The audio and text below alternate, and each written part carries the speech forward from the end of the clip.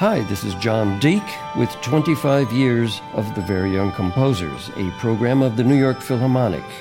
The music we're listening to is by Michael Rodriguez, who wrote this and orchestrated when he was 12 years old. It's called A Trip to the Moon.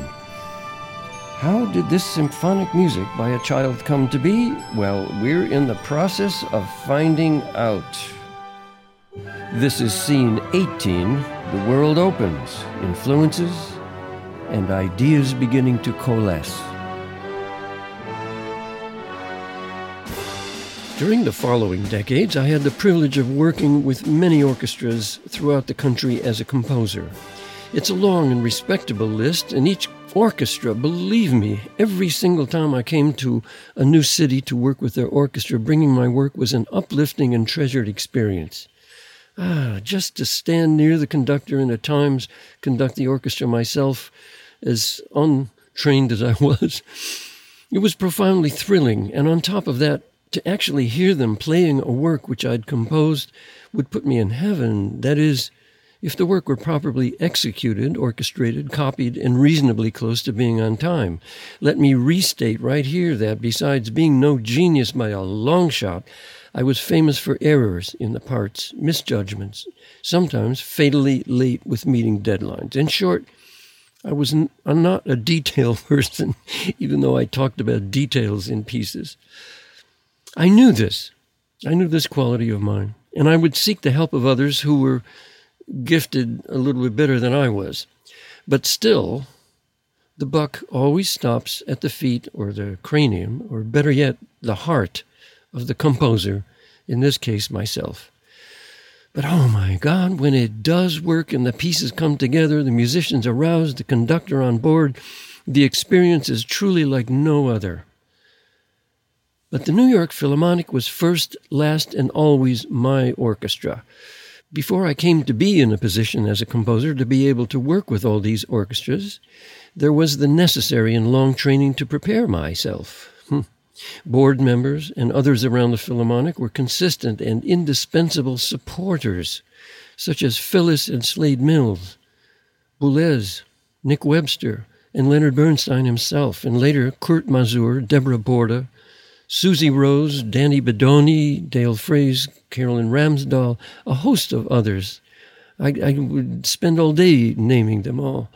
Have so much to be grateful for. We would hear more about these people later. The orchestra to whom I would constantly return, the orchestra to which I could never hope to repay for its kindness to me, its employment of me, support of me and my family, and my life's inspiration, was and always will be the Philharmonic. Playing with and composing for them has been what I deem a miracle of blessings. I've often wondered why I was and currently still am the only professional composer in the orchestra, playing in the orchestra.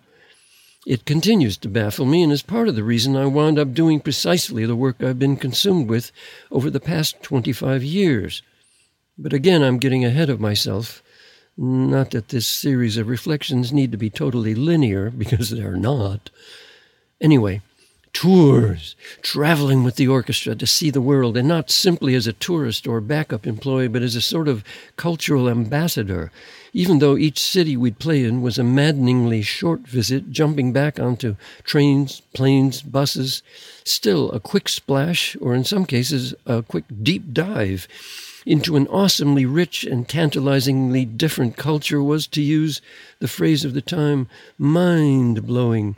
Especially with L.B., the tours were festive celebrations of his far-reaching genius and popularity. In many occasions, he was no less than a major dignitary or a rock star.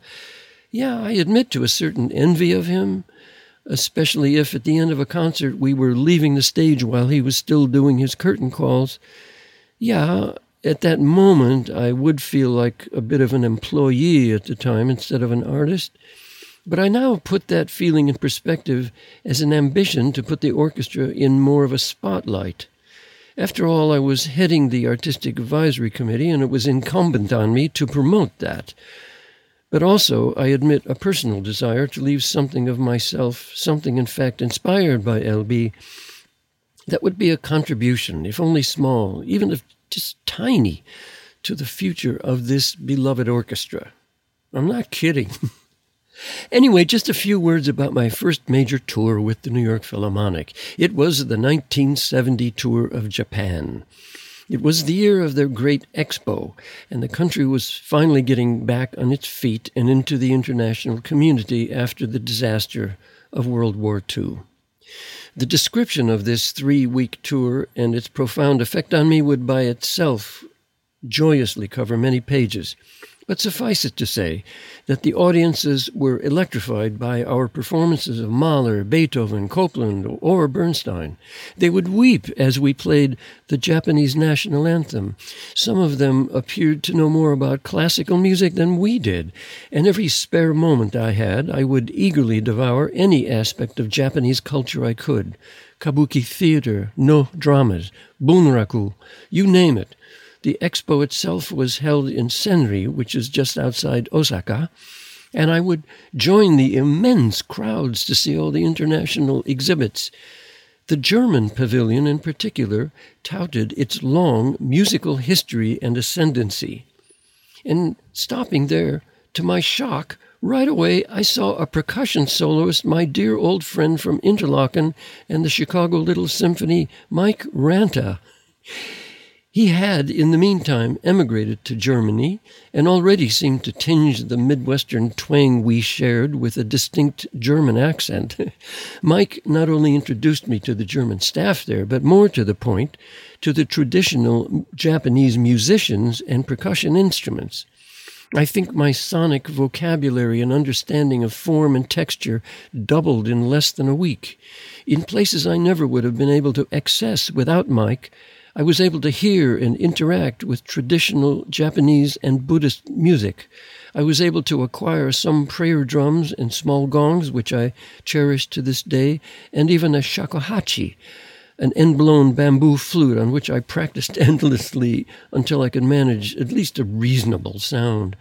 And to top it all off, I made friends with a man named Toshi Yoshida, a music lover whom I'd met at one of our concerts and was a middle-level manager or whatever at Sumitomo Corporation. More importantly, he was a mountain climber of no inconsiderable experience and immediately offered to take me and my friend, cellist Jerry Appleman, on a climb in the Minami Alps National Park on our day and a half off. The climb, such as it was memorable for its vast cultural difference from my mostly American experience. Right away, Toshi met us at the Tokyo station, fully dressed, as if he were going to climb the Matterhorn, in lederhosen, Swiss hat with feather, ice axe, crampons, and rope. As this was August, I gently asked him if it might be a technical climb we were going to do with snow and glacier. His answer was inscrutable, which I took as a discouragement from asking further. Whatever the nature of it all, Jerry and I were delighted to experience this different aspect of local culture. As it turned out, the mountain, Yatsugatake, was densely populated with hikers and climbers of all ages, the path well-worn, and as a first for me, any land above treeline was so heavily traveled, that is like tundra, that we had to walk between ropes so as not to be trampling the tiny bits of tundra remaining. There were minders or guides all along the way, and at the summit, no snow, of course, there was a large restaurant and a beautiful Japanese inn, or ryokan, where we were treated like visiting dignitaries, every need immediately taken care of, and we ate Japanese style, no chairs, and after an evening's stroll, slept on tatami mats on the floor. All this on the summit of a major mountain, no less. Such a difference from American mountaineering, which at that time was still largely a wilderness. And now, 50 years later, most Americans might be familiar with Japanese cuisine and culture, but believe me, it was completely new to us then. Toshi and I would go on to climb nearly every major mountain in Japan, including Mount Fuji, over the years that the Philharmonic would tour there, which was at least almost every 4 years. And this was just the start of my deep connection to this country and among many other countries and peoples which remain to this day. But see, here I go again, after all, spending 2 pages on a single tour. So don't let me deceive you with the phrase, just a few words about, or suffice it to say, again. Yet it is unquestionably true that the approximately 80 tours that I took with the Philharmonic to countless countries, some of them Australia, New Zealand, India, China, South and North Korea, Taiwan, Indonesia, Scandinavia, all of Western, Southern, and Eastern Europe, the Soviet Union, later Russia, Israel, Turkey, Greece, Mexico, all over South America, regrettably not Africa, although I had been there myself, but that each country, each culture, each music, each art seemed to burn itself into me and call me to an even more intimate relationship. But based on what? As a composer-performer? Yes, certainly, but something more than that. I didn't know yet exactly what. But the pressure was building, the desire more urgent, year by year, to find an answer to the original questions. Here they are again. What is the future of the symphony orchestra? Where will the new orchestral music of the future come from? And the old sneaker, what is children's music? Perhaps I would soon come across an answer.